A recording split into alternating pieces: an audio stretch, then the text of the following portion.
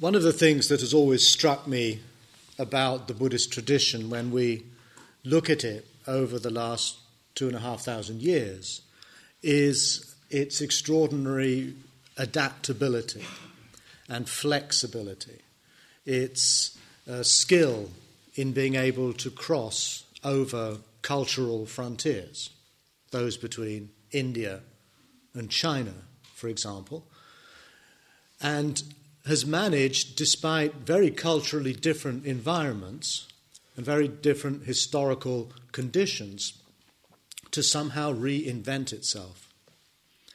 And that, to me, is one of the great richnesses of the tradition. There seems to be an inbuilt kind of creativity, that ideas that were initially embraced by people in the Indian subcontinent were then found to be equally accessible and meaningful for people arising out of a Confucian culture or Taoist culture in China, or a more animistic, shamanistic culture in Tibet. And this in itself points also to the fact that unlike, say Hinduism or Judaism, which are traditions that have not really managed to be exported or gone across into other cultures, there's something about it that is not tied to a particular ethnic identity, nor is it tied to a particular fixed view of the world. But I think that the transition that the Dharma is encountering today, when it is basically moving from a pre-modern cultures very rapidly into modern and postmodern cultures, is, as I mentioned already, I think one of the greatest challenges that the tradition has ever faced. I'm not convinced yet that this process of transition will work. We don't know in 20, 30, 40, 50 years what will come of all of this effort many of us are putting into this tradition now. We don't know the outcome. But I do have a feeling that if Buddhism is to be something that actually contributes to the mainstream of modern society, it has to discard certain elements that are too tied to a view of the world, particularly Indian cosmology, that is less and less of a happy fit with the kind of ways we're coming to understand human beings, how human beings evolved, how we're coming to understand the nature of mind, of consciousness, and intimate relationships those capabilities have with the brain. Also coming into contact with a very different kind of society, an egalitarian society, a liberal society, a society of gender equality, and so on. At every point on this map, we find points of conflict, points of struggle, and attempts to kind of mold Buddhism a little bit this way, a little bit that way, to try to make it fit better. And in fact, one metaphor that one might use in this regard is, and this is almost invariably the case nowadays, we use the metaphor of the computer and software and hardware. And I think that we might look at the different forms of Buddhism, let's say Zen Buddhism, Tibetan Buddhism, Pure Land Buddhism, as different software packages that run on an operating system which is largely the same for all, and that is adequate or has been adequate up to now to running these software packages. Now, we might call this operating system Buddhism 01. And this is the operating system that we find starting in India at the Buddha's time, it is largely the operating system that comes out of the classical Indian worldview. Now, up until now, that operating system has worked perfectly well. And what people now are, I think, doing is trying to write another software package which we might call Western Buddhism or modern Buddhism. And they try to redefine and represent Buddhism in such a terms that it seems to address the conditions of modernity. And to some extent, I think there have been quite some successful examples of this already. But I still feel that the problem perhaps does not lie in the software package itself, but rather the problem lies in the operating system. So Buddhism 01 perhaps needs to be rewritten. And although this might sound terribly arrogant, and I'm aware of such objections to my work, what I'm interested in doing is not writing another software package for the old operating system. I'm interested in trying to rewrite the operating system itself, so that we might come up one day with something called Operating System Buddhism 02. And that's, I think, at the root of some of the conversations we've had in the afternoon, and I think this will continue through the week, is that I'm trying to write a system of core fundamental ideas that I'm drawing from the classical texts. And in fact, I'm drawing many ideas that you're familiar with, some of which, though, many Buddhist traditions nowadays overlook, like these parables we were speaking of, the elephant, the arrow, the raft. They haven't found their way into some of the Buddhist traditions we're aware of today. I never heard any of them taught in the Tibetan context or in the Zen context. And yet, curiously, they're very powerful images, and ones that seem to describe something very basic in the operating of the Dharma itself.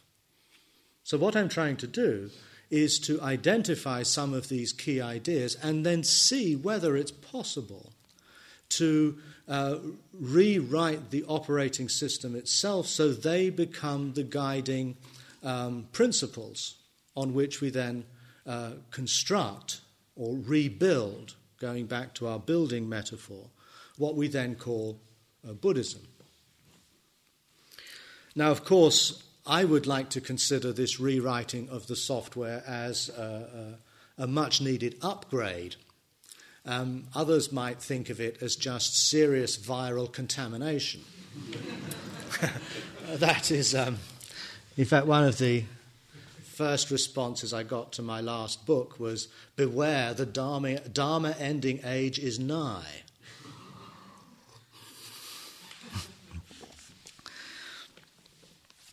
But one of the difficulties I have, and perhaps many of us have, once we've been educated or trained or we've studied in a particular traditional Buddhist school, it's actually very difficult to unlearn that. Some of the basic ideas that are so built in to Buddhist thought are not so easy to discard. When we learn these things, we maybe naively think it's just a question that we remember certain ideas or certain concepts, and if those ideas or concepts cease to be of value to us, then we can just discard them. But it's not as easy as that. I feel that in learning something like Buddhism, any kind of complex philosophy, particularly a spiritual or religious one that is something we take very much to heart, is not so easily put aside. That these old habits of mind remain very firmly entrenched, and they become the way we respond to and understand and reflect upon a Buddhist text or a Buddhist teaching, we cannot help but see them through the assumptions of Buddhism 01. A good example of this is a question that was pinned up on the board yesterday, which I haven't yet dealt with. And I've had this posed to me many, many times. If there is no continuation after death, then the corollary must be that death would be the end of suffering. Therefore, why should I bother with practicing the Eightfold Path? If there is no life after death, then from a classical Buddhism 01 point of view, then why put all of this effort into being good? Why not either just enjoy myself until I die, or if life really is as miserable as some Buddhist texts make out, why don't I just end it all? It's a perfectly rational objection. But it is premised on a particular view of what traditional Buddhism sees as the context for our practice. Now, I think the way to deal with this question is to begin to rethink some of the basic assumptions that are implied in it. And that is what I want to do, really for the rest of the week. But in particular, if we are to begin this process in seriousness, we have to address what is probably the core idea that we find in all Buddhist traditions, and that is the idea of enlightenment or awakening. Unfortunately, in English, we use these two words, and this sometimes gives rise to the impression that there are two different concepts in the classical texts. There aren't. There's simply this word bodhi. Now, it usually commonly is enlightenment, but literally, etymologically, it's rooted in the Sanskrit bo, which means to wake up. Now, again, we're using metaphor. When we say that the Buddha experienced enlightenment, then we are describing such an experience in terms of the metaphor of light. And to be fair, that is a metaphor that we find used in the text. The Buddha does speak very often of having illuminated a dark place.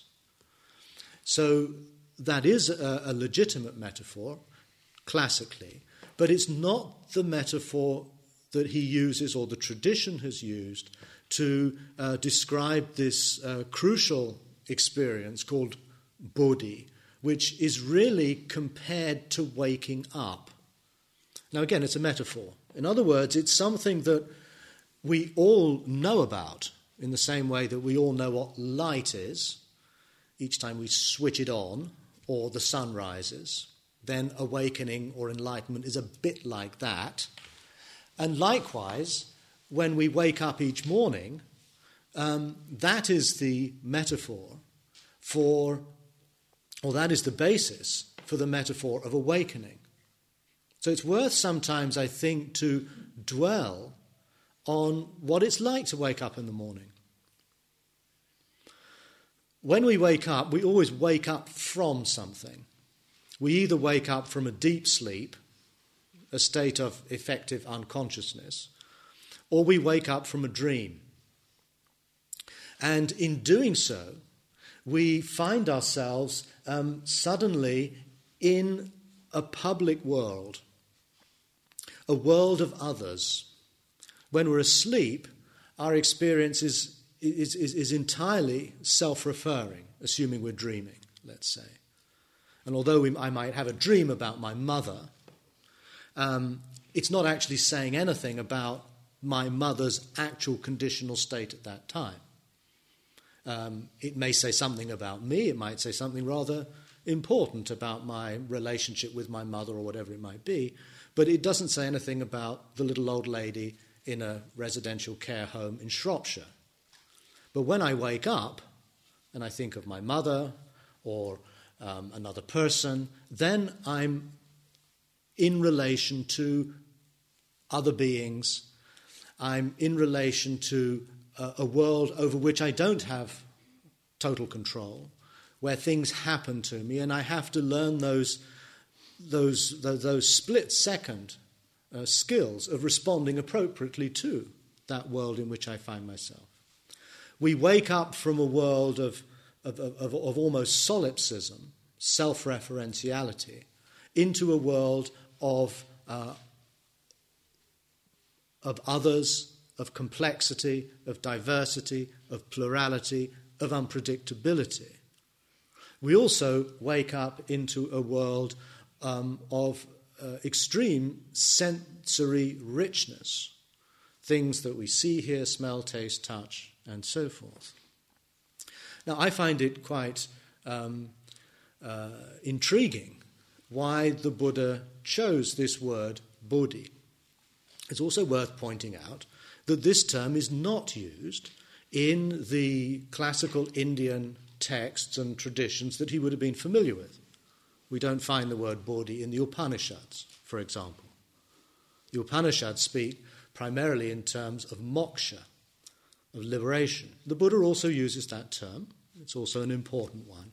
But he introduces an idea that's actually a rather new one.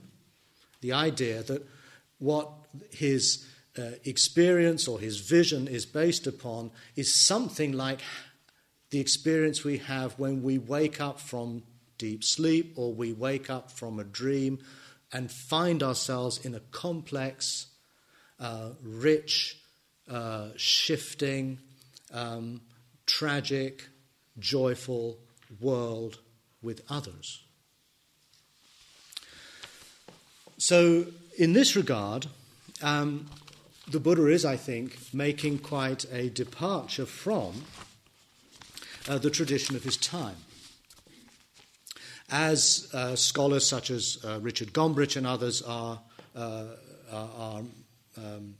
saying very much at the moment, is that to understand the distinctive nature of the Buddha's teaching, we do need to see it in the context of his time.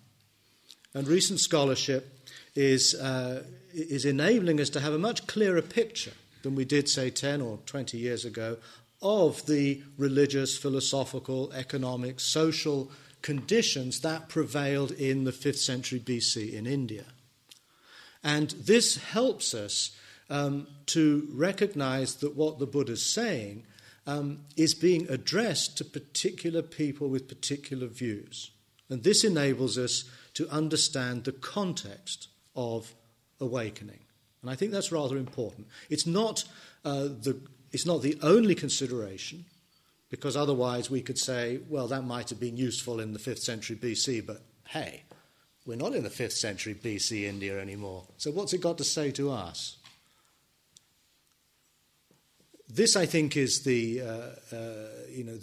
point, is that what is, for me, always rather amazing is when I read some of these texts, maybe you have had the same experience yourself, although they come from a long, long time ago, in a different culture and a different place, nonetheless they speak in what sometimes seems a shockingly direct way to my condition now. In fact, people often comment on how psychologically acute some of these teachings are, how practical they are in terms of making a difference in our life now. And one of the great satisfactions I've had in my 40-year career as a professional Buddhist is that we even have the NHS funding research into it now, in terms of the effectiveness of mindfulness as a therapeutic tool.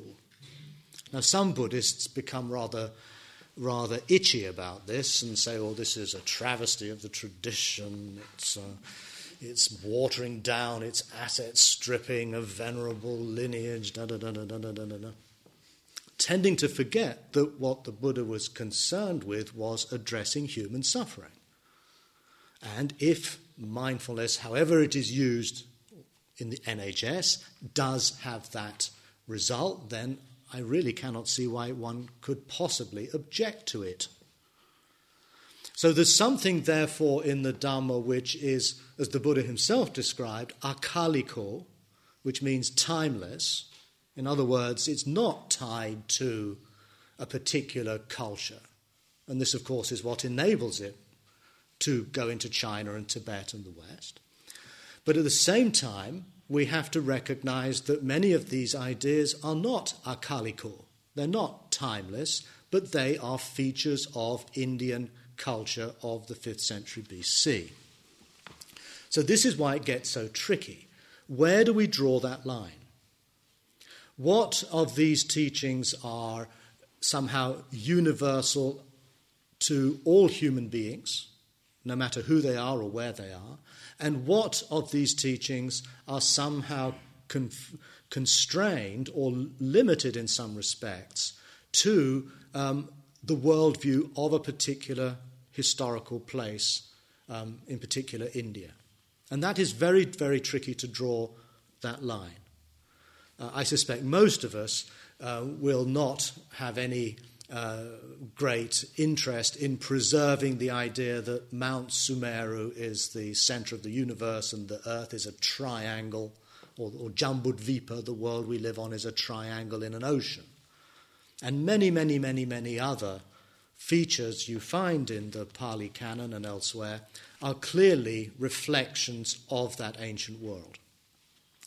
But the places where it gets sticky, as we've witnessed already in our discussions, is particularly around this idea of karma and rebirth.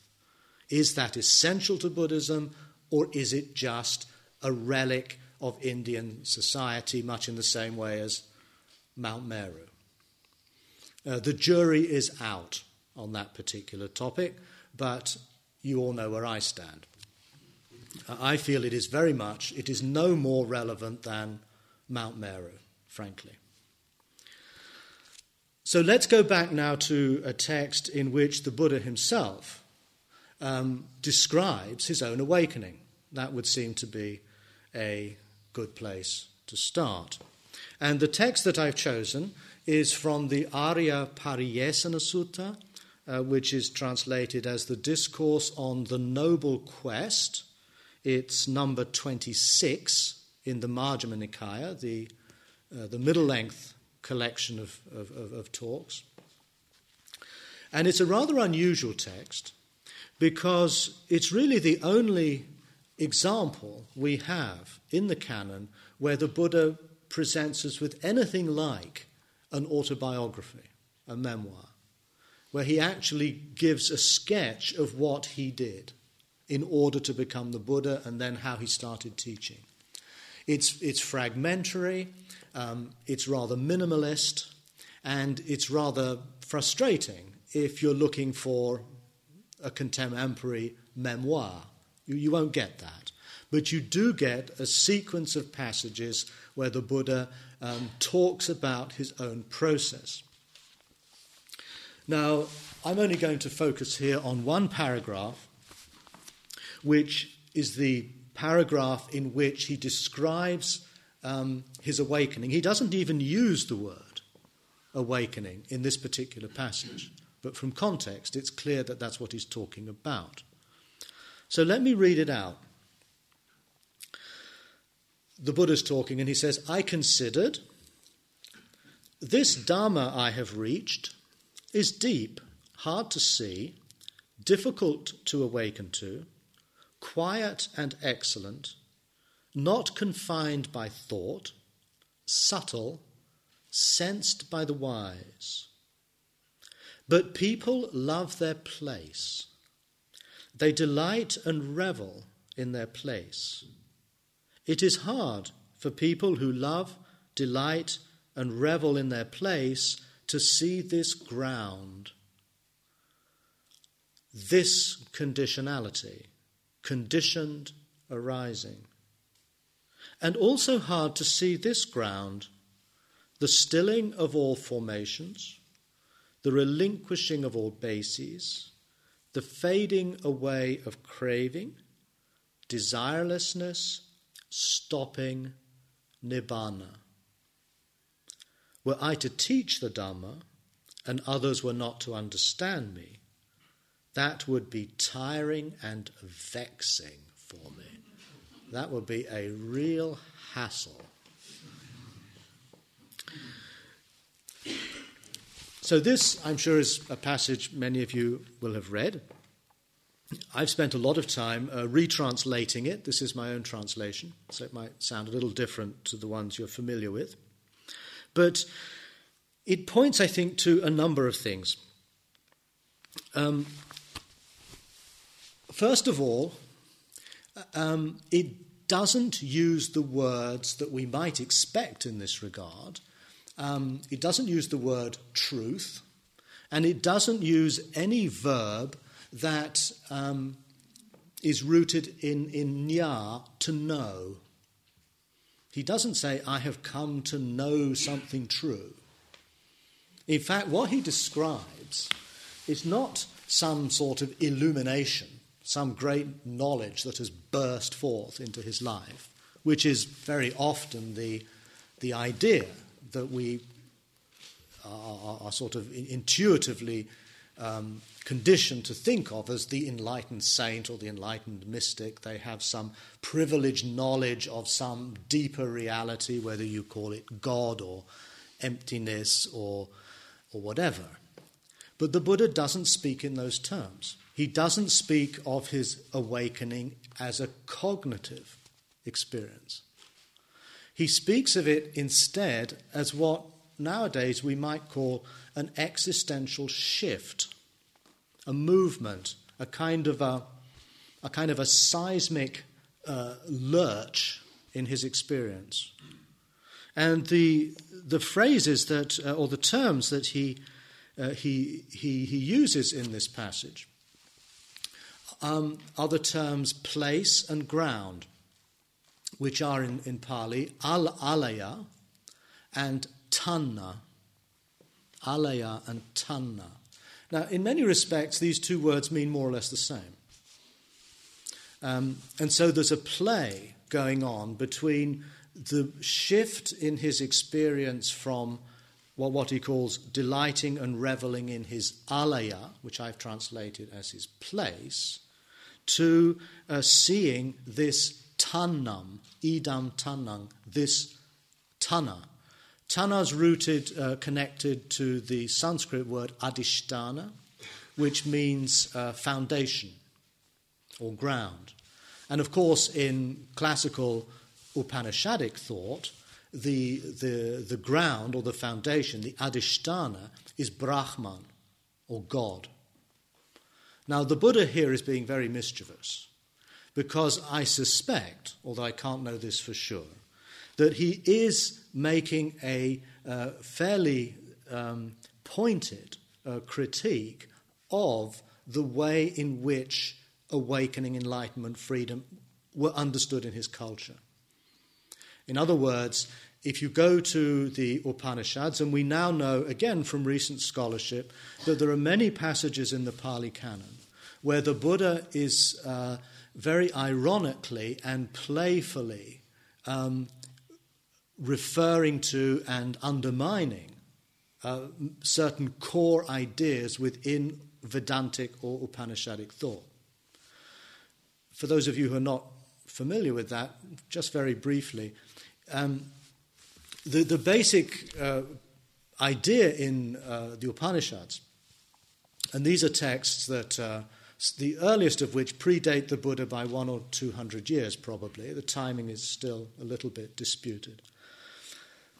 But the idea is that meditation is very much a turning inwards to have direct experience of one's true self, one's Atman, which is identical to the Param Atman or Brahman, the universal, impersonal divine. We can translate it as God, but we have to be careful because it's not the Judeo-Christian God. It's an impersonal absolute. And so tapas, or practice, is one that requires first that you be somehow initiated or or study in the presence of a guru who instructs you with these pith teachings as to how to return to your own essential being and thereby achieve union with God. I'm not going to go any further than that. But the Buddha, you see, I think in this passage particularly, seems to be pointing to something quite different. He seems, in fact, to be turning that whole assumption on its head.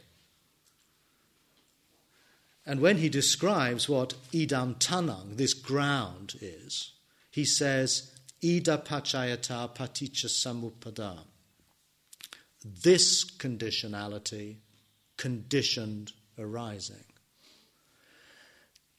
He's pointing to, in other words, the structure of the phenomenal world.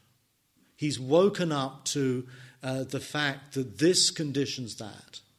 When this is, that comes to be. And in fact, if we read one of his own definitions, a rather pithy definition of what this paticca samuppada, this conditioned arising, means, here we find again a fairly famous passage addressed to a man called Udayin.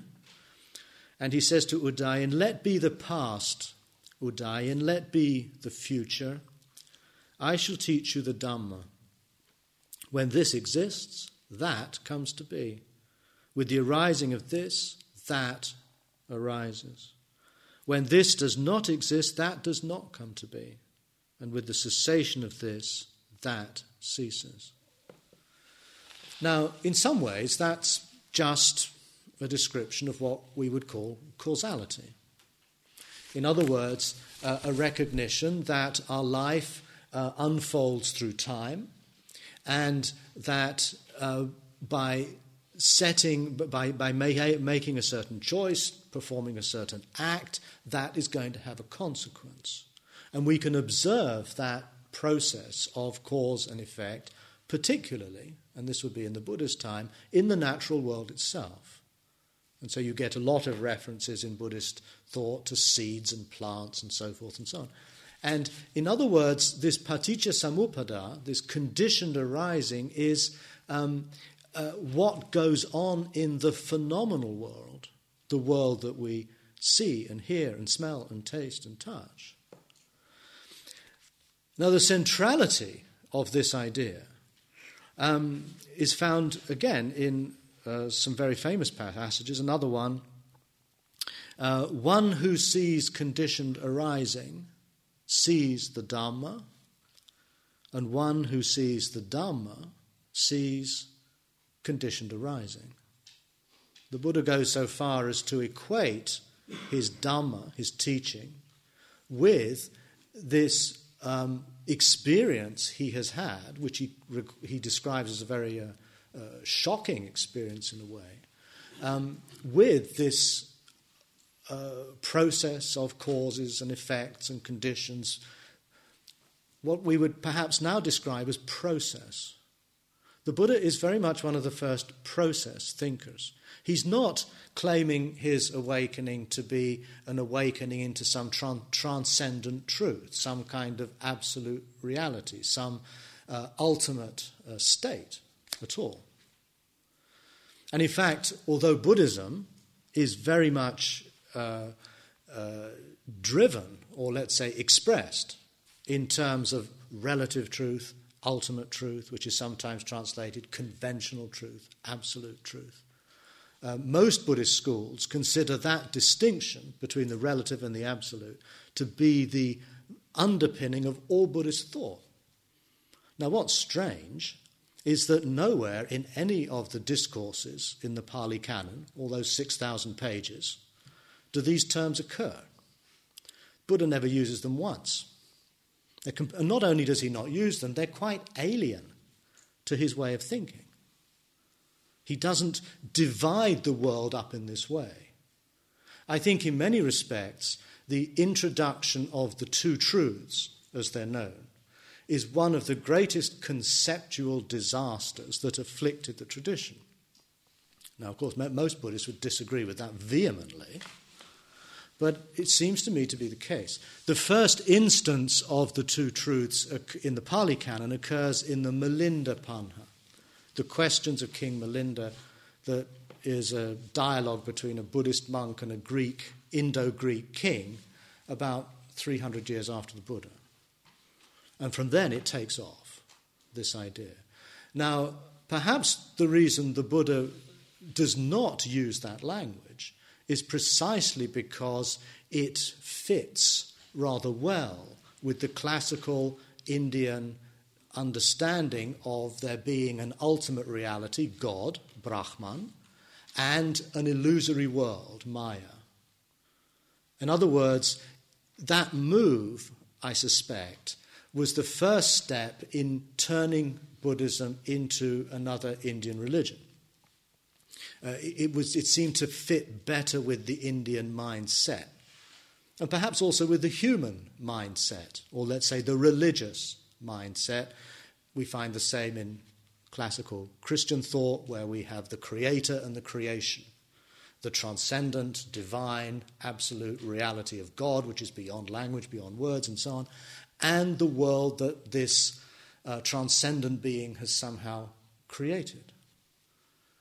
This is a deep habit of religious thinking to look at things in this way, and Buddhism slipped into that mold itself.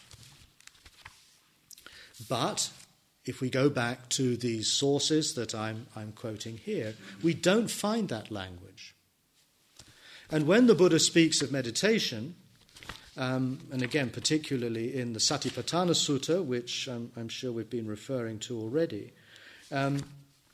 what is striking in this context is how he turns meditation into a very close observation of the phenomenal world. He doesn't start his teaching on meditation by saying, turn your mind inwards to its own inner nature. But rather he says, a monk, and I'm quoting now from the Satipatthana Sutta, a monk gone to the forest or to the root of a tree or to an empty hut sits down, having folded his legs crosswise and established mindfulness.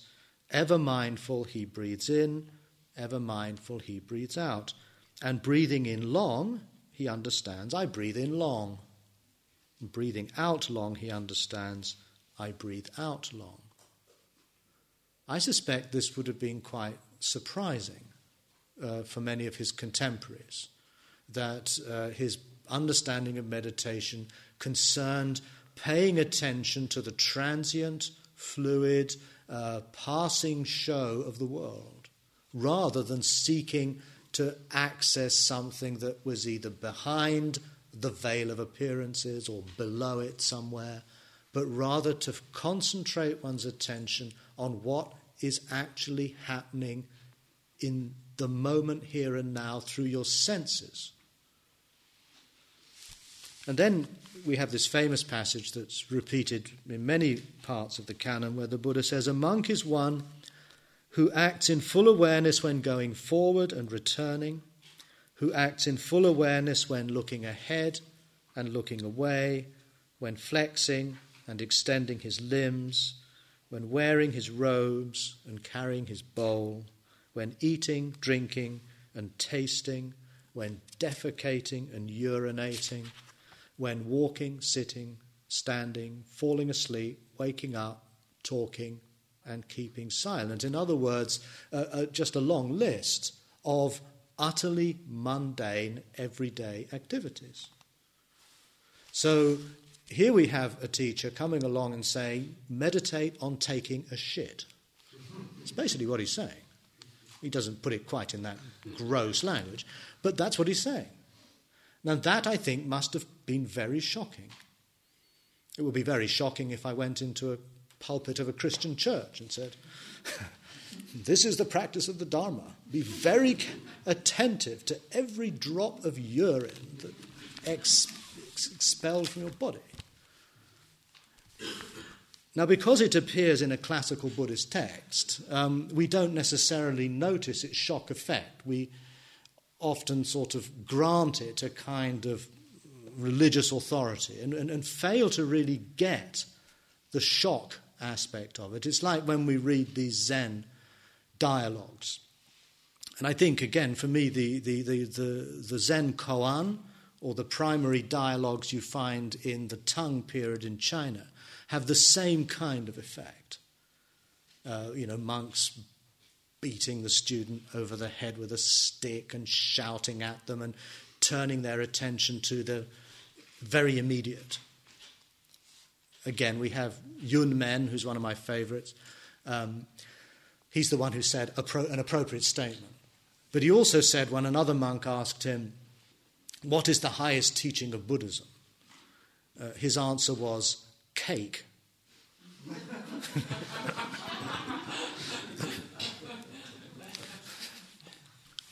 But it's the same shift, you see.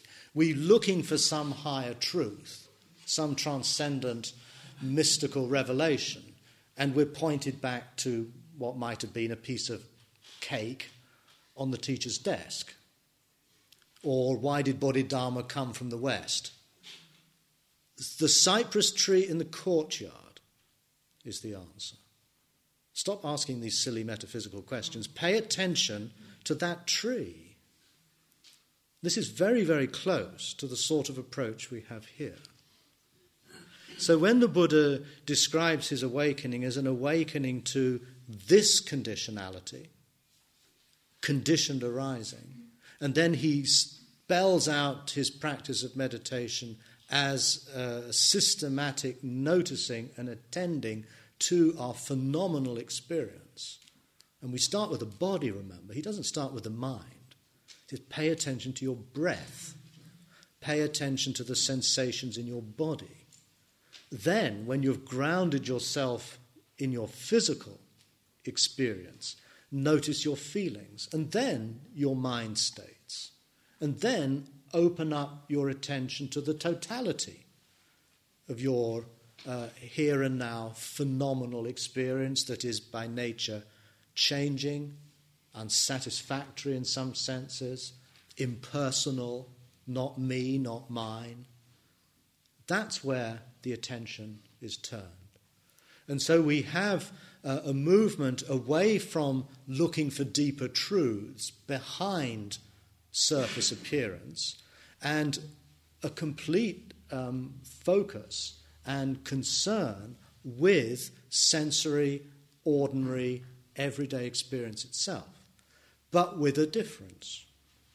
And the difference lies in the fact that we're now attending to that from some other kind of perspective. And this is what the Buddha calls the perspective of one's ground. People love their place, he says, and they delight and revel in their place, and it is hard for people who love, delight, and revel in their place to see this ground. What does he mean by place? In some translations, the word is translated as worldliness. That's Bhikkhu Bodhi's translation, which to me suggests a kind of monastic suspicion of the world, worldliness.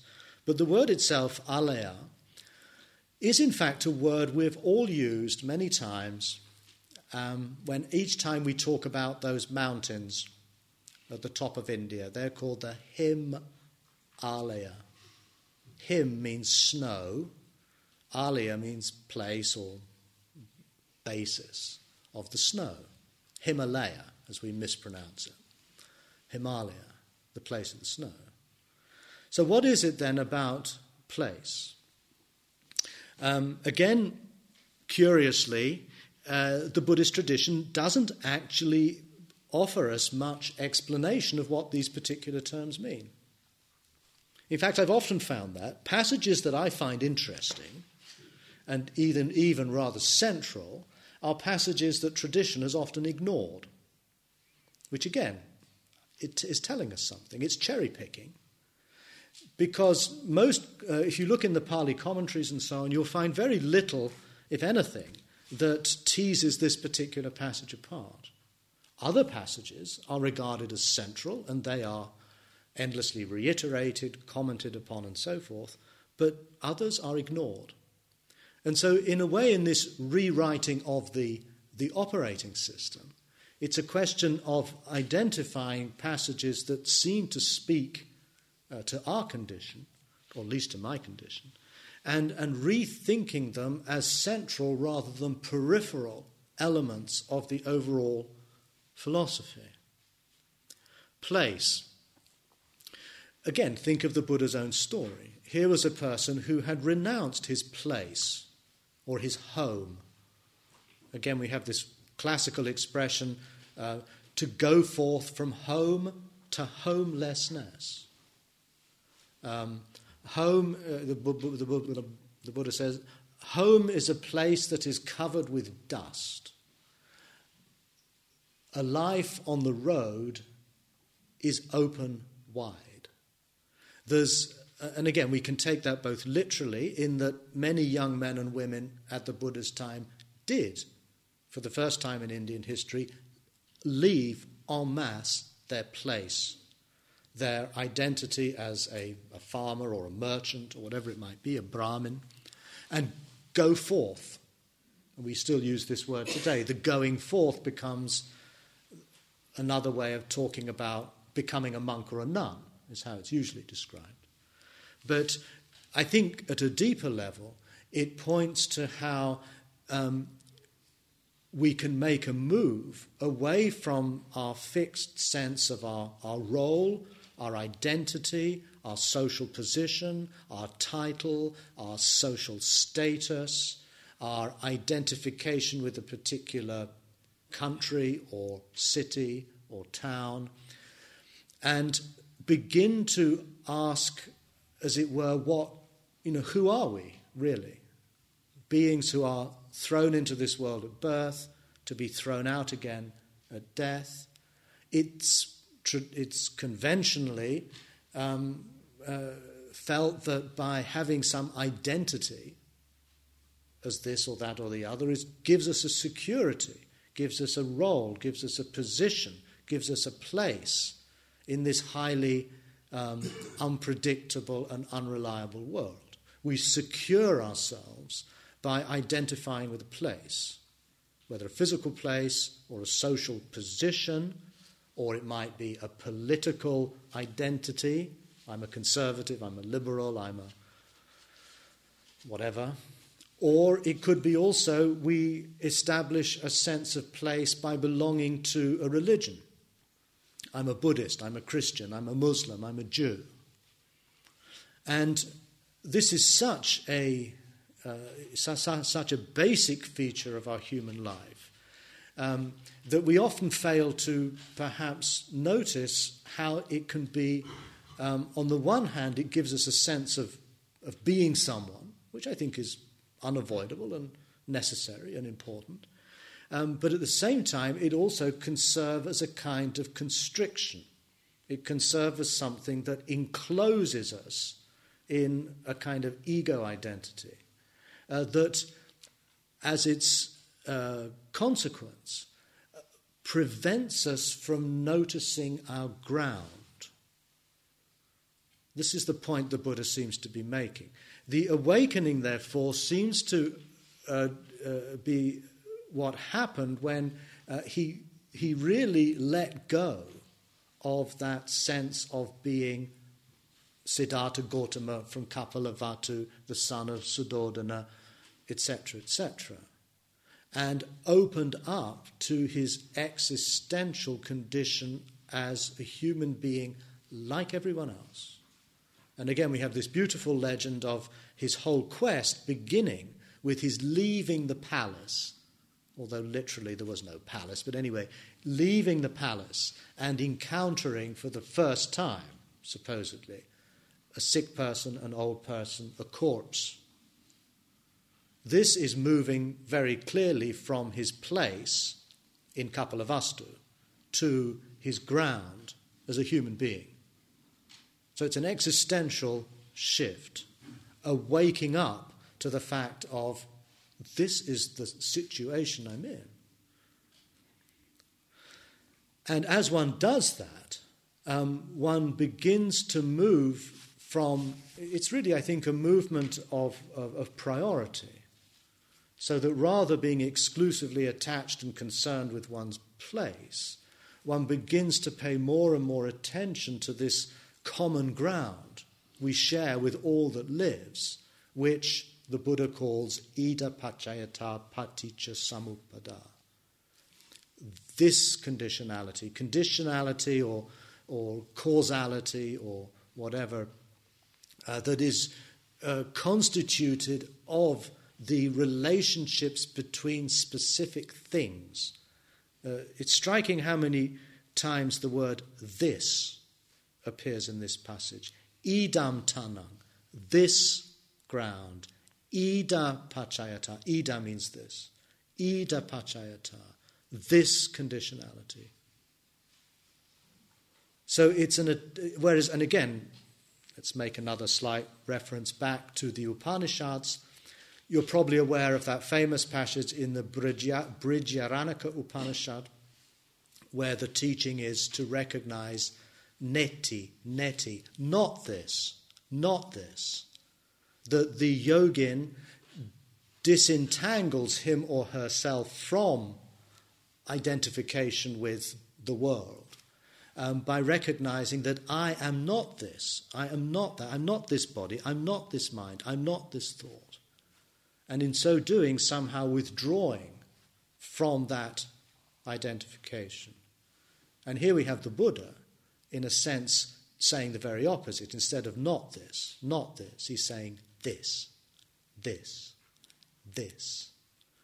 Urinating, defecating, holding your robe, holding your bowl, wearing your robe. This. That's where this awakening is taking place. But we have to also, of course, recognize that this is not just some intellectual discovery. It's not that he notices this one day. Oh, that's interesting. Because he speaks of this tanang, this ground, in a twofold way. It refers on the one hand to the unfolding conditional world of specific events that's happening all around us and within us all the time. And it's also referring to this ground, the stilling of all formations, the relinquishing of bases, the fading away of craving, desirelessness, stopping, nibbana. That is also called idam tanang, this ground. And this, of course, refers to his rather transformed subjective relationship to this phenomenal world. That his encounter with the phenomenal world, with the changing, the dukkha, the anatta world, is one that is apprehended from a place in which greed and hatred and confusion are no longer defining his inner experience. Now remember, nirvana, simply means, and we'll come back to this later, it simply means the quenching or the blowing out or the extinguishing of greed and hatred and delusion. And it doesn't mean that once you have that experience, these things don't happen again anymore. But it's referring to those moments in life, and one imagines that for the Buddha this would have been perhaps a very total inner transformation. One likes to believe that, although we can't obviously have direct access to his own mind states. But nonetheless, he's recognizing that this ground he discovers has both a dimension within himself of the stopping or the being free from certain compulsive and instinctive drives, particularly greed, hatred, delusion, which are presumably linked to what drives us to establish an identity in a place. I want to be like this. I want to be famous. I want to be rich. I want to win the next election. And I don't want these guys to have power, and I don't want them to take my house away. That kind of, survival mechanism activity. So when that kind of instinctive behavior begins to fade away, the stilling of formations, he describes it, then we become conscious of the world in a way that is not determined or driven by getting what I want, getting rid of what I don't like, and if I'm not involved in that struggle, then the other option is being bored, which I think is what moha, or confusion, means in an affective sense, boredom. So much of our lives are driven by desire, fear, hatred, and boredom. And this is what secures us in our place. It makes us feel safe in a superficial way, but the problem is it also renders our life very flat, opaque, dull, listless, lifeless. And I feel that in some ways, paticca samuppada, this rather complicated bit of Buddhist jargon language, could perhaps be translated into English simply as life. You wake up to life itself, rather than being endlessly preoccupied with our status and our identity and our whole ego structure of being me. And again, what goes on when you meditate? What goes on in your wandering thoughts, assuming you still have any? I suspect it's basically the me story.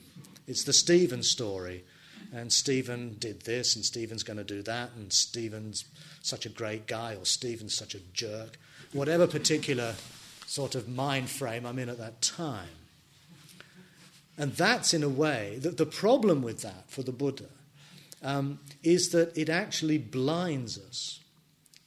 It blocks our ability to notice the fact that we're alive, that the world is unfolding and changing and manifesting and disappearing, and that there's something enormously rich about that. So the Buddha then goes on to describe his experience. He says, why should I now reveal what I reached with difficulty? This is not an easy task. I mean, he's saying this again and again. This Dhamma I have reached is deep, hard to see, difficult to awaken to. Now we might say, oh, wait a minute, causality. What's the big deal? That's kind of easy. When this is, that arises. Yeah, I've got it. What's next? Clearly he's not talking about simply being able to intellectually grasp that idea. I mean, everybody knows that chickens come from eggs. Rice seeds produce rice plants. The relationship the Buddha seems to have entered into with the phenomenal world is a deep, intuitive embrace and recognition of the fundamentally contingent nature of life. Contingent is a word I prefer over conditional. Contingent in English usage has the sense almost of arbitrary. Contingent. It's unpredictable, it's unsure, but it's something that depends or is contingent on other factors than itself. We make contingency plans. In other words, if something goes wrong that we can't foresee, this is what we'll do. And I think contingency is, for me, the closest term in English to this idea of paticca samuppada, even though I usually translate it now as conditioned arising. Anyway, back to this verse. Those who are dyed, D-Y-E-D, by attachment, covered by a mass of darkness, will not see what goes against the stream. Subtle, deep, hard to see and fine. So here we have this wonderful expression, patisotagami, goes against the stream. What the Buddha has woken up to is therefore somehow deeply counterintuitive. It's not what we expect. It's not what he expected. And he recognizes that it's going to be very difficult to get this idea across. And that's where we're going to stop. So tomorrow we'll continue from here, seeing how the Buddha then converts the principle of contingency or conditioned arising into a practice. And that will bring us to the Four Noble Truths. Thank you. Thank you for listening. To learn how you can support the teachers and Dharma Seed, please visit dharmaseed.org/donate.